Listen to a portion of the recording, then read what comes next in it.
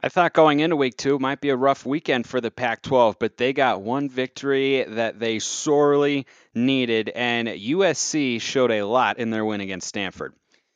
They might have the best offense in the Pac-12. Let's go. Locked On Pac-12, your daily podcast on the Pac-12 Conference. It's the Locked On Podcast Network, your team every day.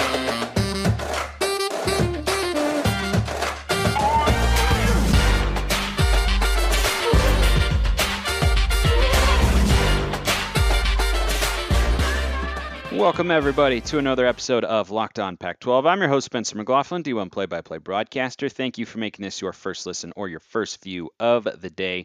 Part of the Locked On Podcast Network, your number one source to stay up to date with the Conference of Champions, which is why, if you have not already, please like, comment, subscribe. Wherever you're listening to or watching this show, we're getting ever closer to 1,000 subscriptions on the YouTube channel, which I greatly appreciate. And today's episode is brought to you by Underdog Fantasy. Sign up on UnderdogFantasy.com with the promo code LOCKEDON, 2 words, and get your first deposit doubled up to $100.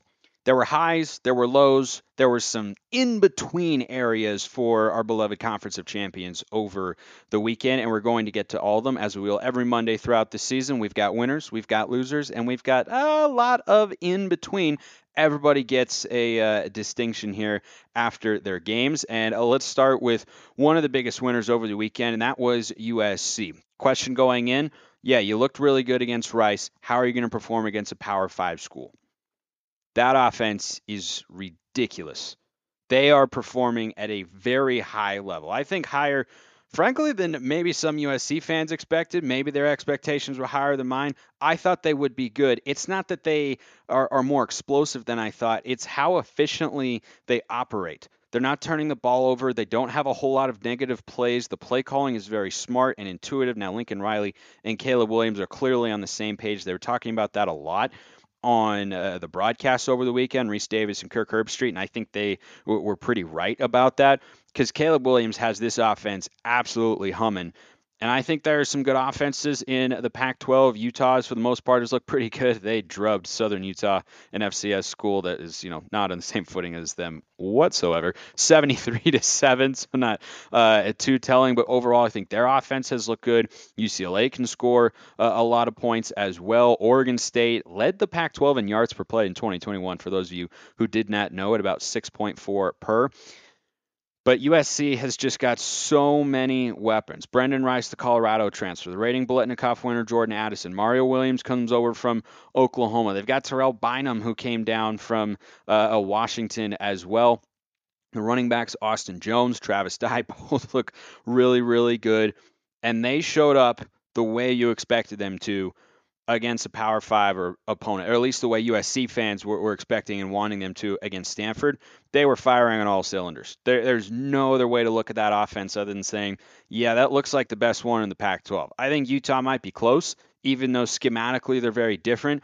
But the athletes that the Trojans have, the way they all get involved, too. I mean, you see Rice making a catch, and Addison's involved, and Williams is making plays, and the running backs are there. Lincoln Riley distributing the ball, and Caleb Williams facilitating as the head man for that offense, too, is really, really impressive this early in the season. And it makes USC a really scary team for everybody in the Pac-12 because you just don't know how you're going to stop them. I don't know who's going to be able to slow them down first. They're not going to score this way in every single game, but they could be pretty darn close. And I just say that because it's really hard for an offense to perform at that level, even Lincoln Riley's teams, every single week as you go throughout the course of a season. But they have an opportunity. They're number 7. They're the highest ranked team in the Pac-12 right now. They have a schedule that would allow them, although Notre Dame now is not going to be as good of a win unless they really turn their season around. Cal gets them this week. Might be a Pac-12 prime pick. We'll have to just kind of wait and see how all those lines shape out and such. But they've got a schedule that I think is good enough to where if they ran the table, they would get in. But I've shifted my perception slightly about the offense. I'm like, okay, that's better sooner than I thought, right? This is what I expected USC to look like offensively at the end of the year, but they're clicking right now, and it looks quite good, and they showed it against a Pac-12 school, so I can say it with a lot more confidence than after week 1 against Rice. The other question I had about USC coming into the year was, how do you adjust with continuity? But the biggest one really was, what's the defense going to be like? And Stanford made this game a little closer than it was at the end. USC is forcing turnovers at a ridiculous rate right now. I don't know how sustainable that is. Stanford gave them a fumble. Well, I mean, it was a good hit by the Trojans, but Stanford fumbled inside the red zone, threw an interception. McKee had another interception. That game could have been a lot closer. I think you have to feel mildly encouraged if you're Stanford with the way the team played. You just have to execute better in the red zone. They got down there and were just completely stuck. But that new RPO approach, it was interesting. I hadn't really seen anything like that before, and they waited to pull it out against USC. They were not able to execute in key moments, which is why the game got away from them a little bit. But that USC defense is still got a ways to go. And I think Trojan fans saw that over the weekend against Stanford. E.J. Smith had a lot of room to run, and there were a lot of big plays, and Stanford moved the ball, and it's not the most explosive offense USC is going to play this year. We'll see if they can make adjustments and improve as the year goes on, but I think USC right now, they've got the best offense in the Pac-12. I still think Utah is the best team because I trust that defense to come up with a play more than USC's. I know the Trojans have been forcing a lot of turnovers, but there is an element of randomness to turnovers statistically, and you can't keep forcing them at this rate. They've been making plays to their credit, and transfers like Shane Lee have been active. Mekhi Blackman had an interception in the end zone on 4th and goal against Stanford over the weekend. They've had guys step up when they've needed them to, but I don't think you can force 3 to 4 turnovers a game, however many they're averaging, with a couple pick sixes through the first couple weeks throughout the course of a 12-13 game season. It's just not a sustainable model. They've got to be able to improve on that side of the ball on a play-to-play basis, but if they can, then yes, they very well could win the Pac-12 this year because their offense doesn't look like it's going to get any worse. And barring an injury to Caleb Williams, that thing is going to just keep churning out points and yards like the machine that it looks like right now. Just no lost momentum there. The other big winner from the weekend in the Pac-12, Washington State. How about this win by Jake Dickert and the Cougars? I didn't think they'd win it coming into this season. I didn't think they would win it going into last week because they just did not look very sharp week 1 against Idaho, and I understand that, right? I wasn't panic time. I'm saying, look, Cam Ward needs time. Jake Dickert's still a relatively new coach. You got a new offensive coordinator. Might just need time to really get things humming. But we have to perceptually change how we look at Washington State. All of us as Pac-12 fans. Because for a long time, they were a bottom dweller. Mike Leach gets there, turns it around, makes them relevant, competitive, an 11-win season in 2018, had them as high as 8th nationally, I believe, in the college football playoff rankings when they were 10-1 going into the Apple Cup and lost to a Chris Peterson Washington team that went on to win the Pac-12 championship. We have to change how we think of Washington State because when all that happened with Mike Leach, they were doing what Mike Leach did on Saturday night down in Tucson. Throw the ball around the field a million times, score a bunch of points, air it out, and just try to win shootouts and just outscore your opponent, right? On the offensive side, this is a defensively driven team. Jake Dickert was a defensive coordinator. He was the interim head coach. He's now the full-time head coach, and his team is taking on the personality of their head coach. And I've liked him for a while. I've sung his praises here on the show. This is even better than I thought they'd be able to perform from a level standpoint this early in the season. That is a heck of a win. That is a tough environment to play in. That is a darn good football team in Wisconsin that consistently wins 8 to 10 games a year in the Big Ten, which, as we know, is a really good conference. And that is one heck of a win. More thoughts on Washington State coming after I remind you this episode brought to you by Underdog Fantasy. They've got an emphasis that is easy to get started and easy to play while you watch your favorite team play. You can win cold hard cash in a single game with investment backing from guys like Mark Cuban, Kevin Durant, Adam Schefter, and more. Their customer support team is top-notch. They're the best in the business. Sign up with the promo code LOCKEDON, that's 2 words, and Underdog will double your first deposit up to $100. Deposit $100, get $100 free. Go to UnderdogFantasy.com or find the Underdog Fantasy app in the App Store or Google Play. That's Underdog Fantasy, promo code LOCKEDON. Get in on the college football pick'em action today. The Cougs are a defensively oriented team now. That's the way they are. And Cam Ward, needs to be better if they're going to have a truly special season, which maybe they're set up for right now. Nobody expected them to win that game. I certainly didn't. Nobody in the national landscape really did. I don't even know if Washington State fans expected him to do that. I saw a video of a guy that said he'd carry old Crimson, the flag, up and down the street in his underwear if they won that game. Probably thinking, well, I'm not going to have to do that. But lo and behold, he was doing it. It was awesome. The epitome of why college football is so great. Speaking of that notion of why college football is so great, App State beating Texas A&M, the fans converging in the street, going nuts. Absolutely fantastic stuff. Had to shout out Appalachian State, their first top 10 win since 2007 when they knocked off the Michigan Wolverines. What a game that was, we all remember. But this is such a statement win for Jake Dickert and Washington State. Absolutely huge. Absolutely huge. Probably the biggest win of his tenure. The Apple Cup last year, that's a big one because Washington State getting over the hump and doing it on the road emphatically, that was a real statement. But this one sets a new bar for where Washington State's capable of going as a program with Dickert at the helm. It's the first ever ranked road Big Ten win in Washington State history. It's the first time they beat a ranked Big Ten team since 1994 against number 22 Illinois, and it's their first ranked win against anyone since 2018 when Mike Leach was the head coach. But they did it in such a different fashion and establishing an identity and a culture and getting guys to buy in so that you can win a football game this way. Mike Leach didn't win football games this way. And that's how a lot of people were probably thinking of Washington State is, oh, their defense is getting better and, they're still going to need to score a bunch of points. That's not the case here. Now, maybe Wisconsin was just a good matchup for them because the Badgers are not known for their explosive athletes on the perimeter. But I tell you what, that was a heck of a defensive showing. They were good. They were physical up front. They were well coached, and they allowed just 14 points on the road in what is a jammed-packed Wisconsin home stadium. I mean, they put 70, 80,000 in the seats, and they are loud, and Washington State went in there, and they managed it. The question for them going forward is one that I had coming into the season. How does Cam Ward continue to progress? Because he has not hit his ceiling, and not every player does, so it's not a guarantee. He has not hit his ceiling as a quarterback for Washington State through 2 games. He has not been the reason they've won either of those games. It's been the defense battening down the hatches, tightening the screws, and making plays when they needed to, and forcing turnovers when they needed to, that have gotten them these 2 wins. And they play Colorado State this week. Should be an easy win. They'll be 3-0 going into Pac-12 play. Or at least they should be, right? Can't afford to have an emotional letdown there. That's what Coach Dickert certainly is telling his team this week in practice leading up to the game. But that is such a big win for Washington State and a big win for the Pac-12. I talked about after week 1, Pac-12 brand took a hit. I maintain that argument. It did.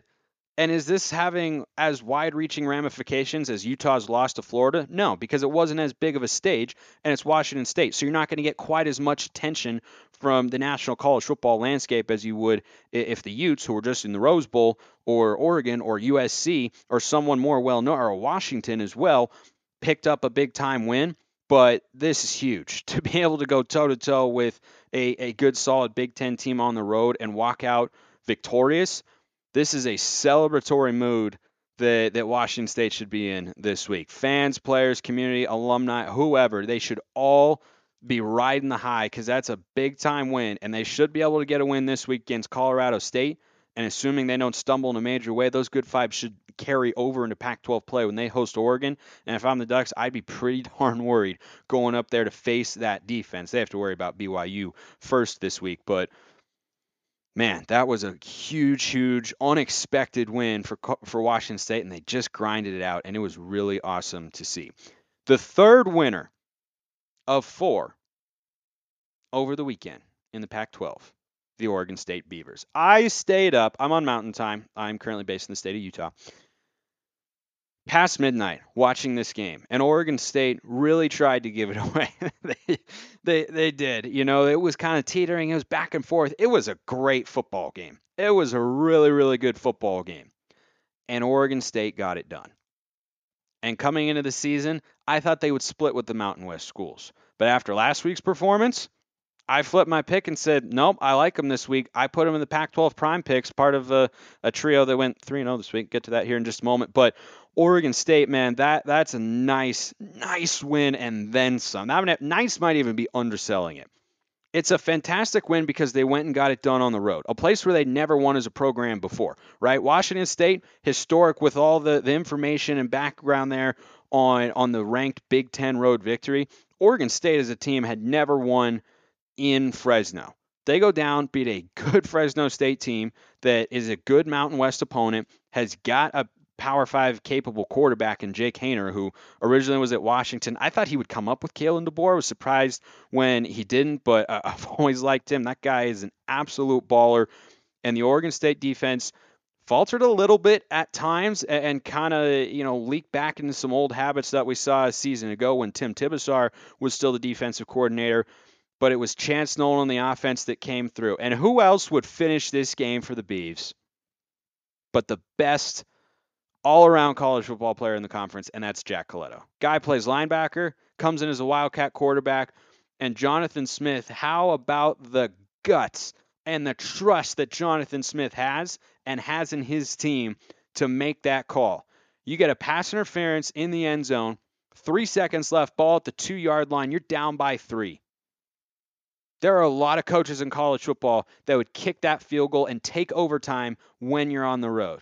But Jonathan Smith said, you know what?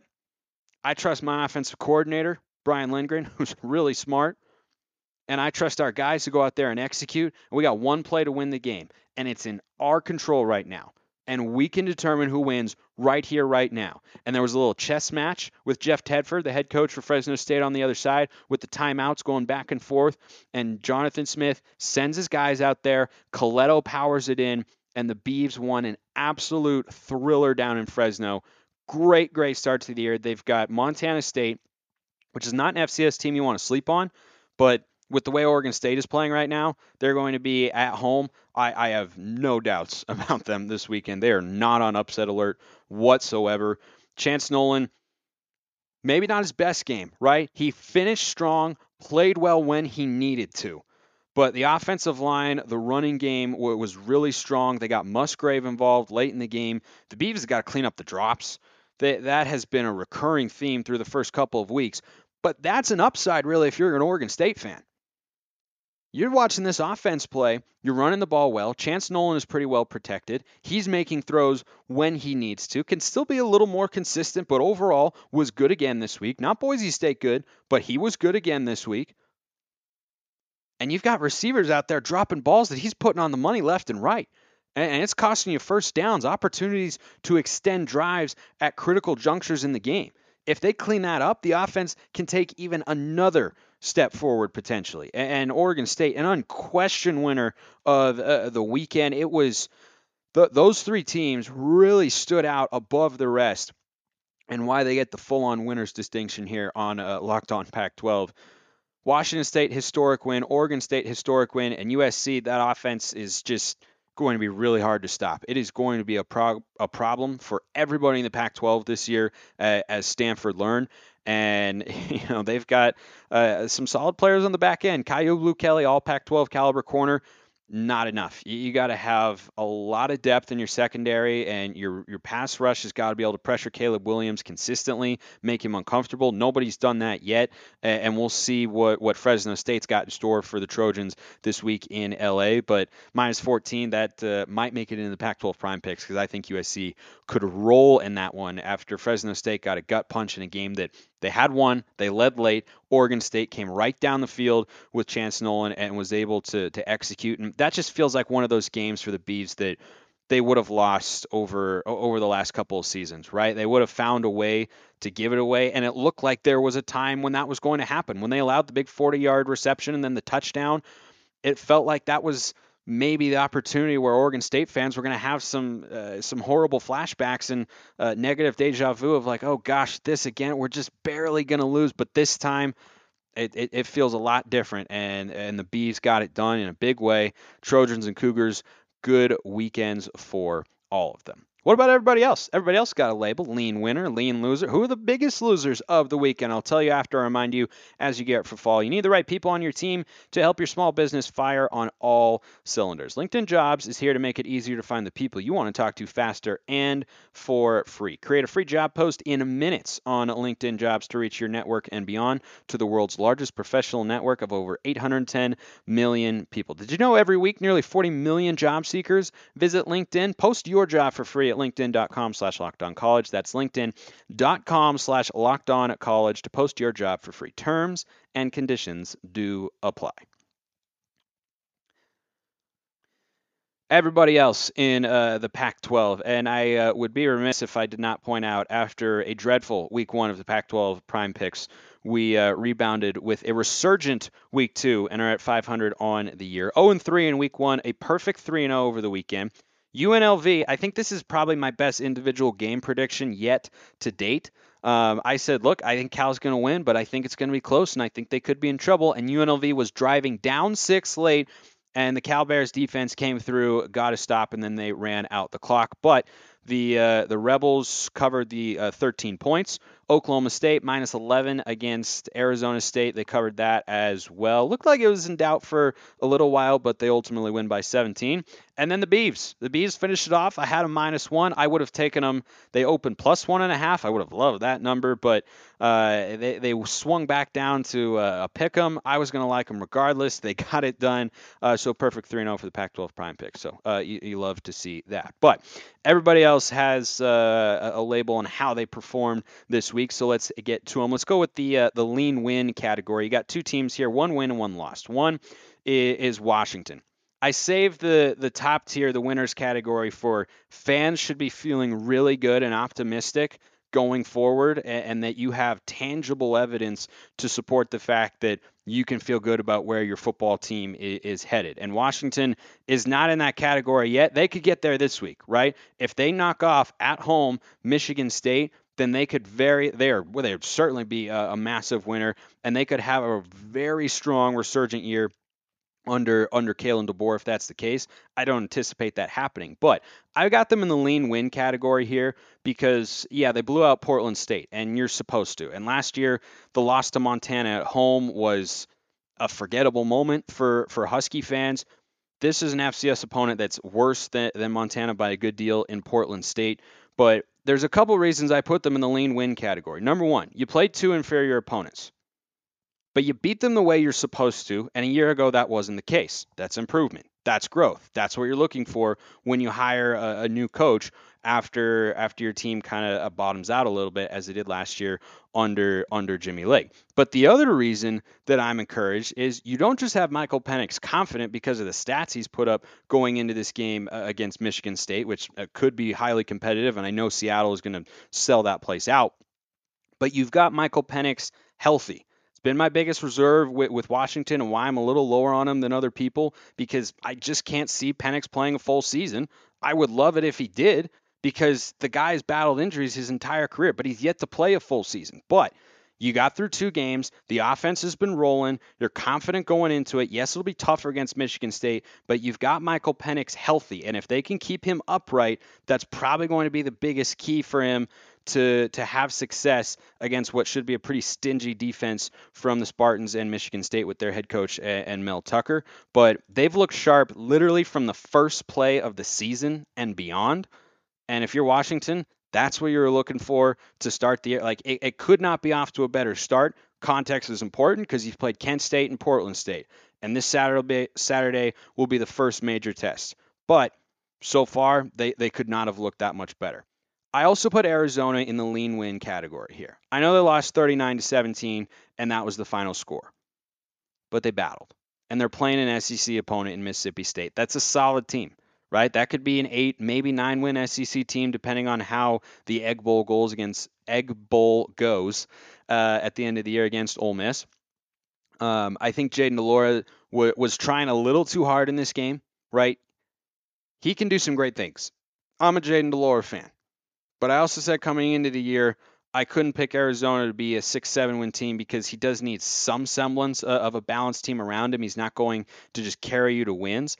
And he tried his hardest to carry his team to a win in this game, but it was to their detriment at times. But still, the final score here did not indicate how close this was. They were battling, they were competing, and they put up a good, solid fight. Not amazing, not great, not spectacular, but overall, I think if you're Arizona, you have to feel confident going into an FCS game this week against North Dakota State. Your chances of being 2-1 going into conference play, which is all you could really ask for when you're over under coming into the season, is 2.5. And they got the win against San Diego State. That was important, and putting up a solid fight there. I think you still have to feel optimistic about where Arizona is going there under Jedd Fisch in year 2.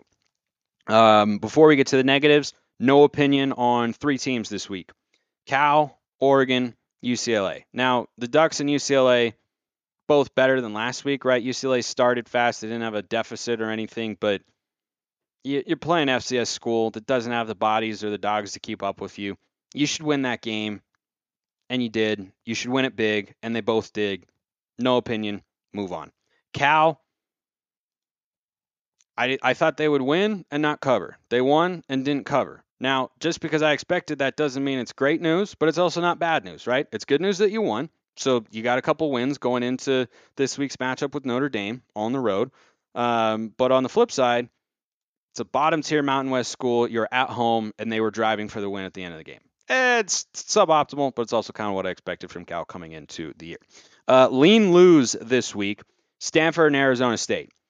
I can't put Stanford in the full-on loser category because they couldn't stop USC. I'm not sure who's going to, but the defense was abysmal for the Cardinal. However, the offense moved the ball, and that was a problem a year ago, and they've retooled their offensive philosophy and approach to become very RPO-centric, and they were creating chunk plays. They need to execute better in the red zone because they turned the ball over. I think they had 3 trips inside the red zone that yielded 0 points combined. So that was the difference in the game, to be sure.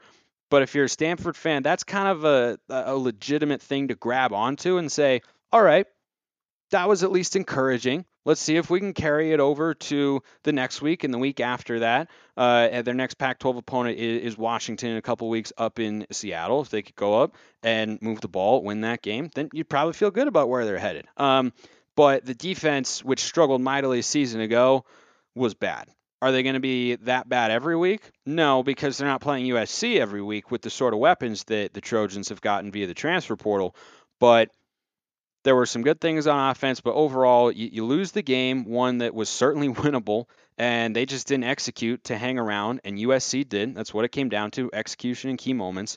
But, not full-on loser of the week because they did do some good things on offense. Arizona State. Again, not full-on loser because they were supposed to lose, right? So this is, you got 5 different categories that I'm putting teams into here. Winners, lean win, no opinion, lean lose, and the losers of the weekend. I've got Arizona State here because they didn't play a terrible game. They didn't play a great game, right? Oklahoma State covered, but it wasn't a blowout. It wasn't a rout. They hung around for a little bit. They were just, I think, not as good as the other team. And that's okay. It's not great that you lost the game. Of course, you would have liked to have pulled an upset the way Washington State did and kind of changed the narrative surrounding your program right now. But it was not the worst showing. It just wasn't a great showing. The Arizona State offense, only 17 points, not able to get a whole lot going there. And we close with our 2 losers of the week. And these do have an order. The biggest loser of the week is Colorado. That seat underneath Karl Dorrell is heating up on a weekly basis. And coming into the year, I was inclined to say, look, even if this year goes poorly, if you win 3 games or so, then, and I only thought they would win 1, kind of looks like I might be right, but still early, still time for things to change. But they went on the road, took on Air Force, big underdog, and they got trounced again. And I was inclined coming into the year to give him time, say, new offensive staff, give them 2 seasons, see if they can show some signs, but they're just showing no signs of life right now. And if they they're a 26.5, 27.5 point underdog right now as I record this on Sunday afternoon against Minnesota on the road. They will lose that game. Might be another blowout, and if it is, the pressure might intensify there. They could do well, or Karl Dorrell could do himself a couple favors by having a strong showing over there in Minnesota against PJ Fleck. yeah, I don't see that. But finally, who am I leaving out? Oh yeah, that's right, Utah. Yeah, Utah a loser this week. I know they won on the field, but that doesn't mean you're automatically a winner, and losing doesn't mean you're automatically a loser. This week here on Locked On Pac-12, why is Florida a loser, you ask, when they won 73-7 and they beat the bejesus out of Southern Utah, a game that I was calling for the Thunderbirds on the radio, doing some color commentary there. Why would Utah be a loser? Because Florida lost. They lost to number 20 Kentucky, a good solid team, but that doesn't bode well for how Florida is going to perform the rest of the year. And I said after the loss in week 1 for the Utes down in Gainesville, every Utah fan needed to be a Florida fan. And Florida lost. So does that mean that it's over for Utah? No. The Gators could still, turn it on and finish 9-3 in the regular season or 8-4. But if you're not able to beat Kentucky, that's kind of an upstart on the rise SEC team or so.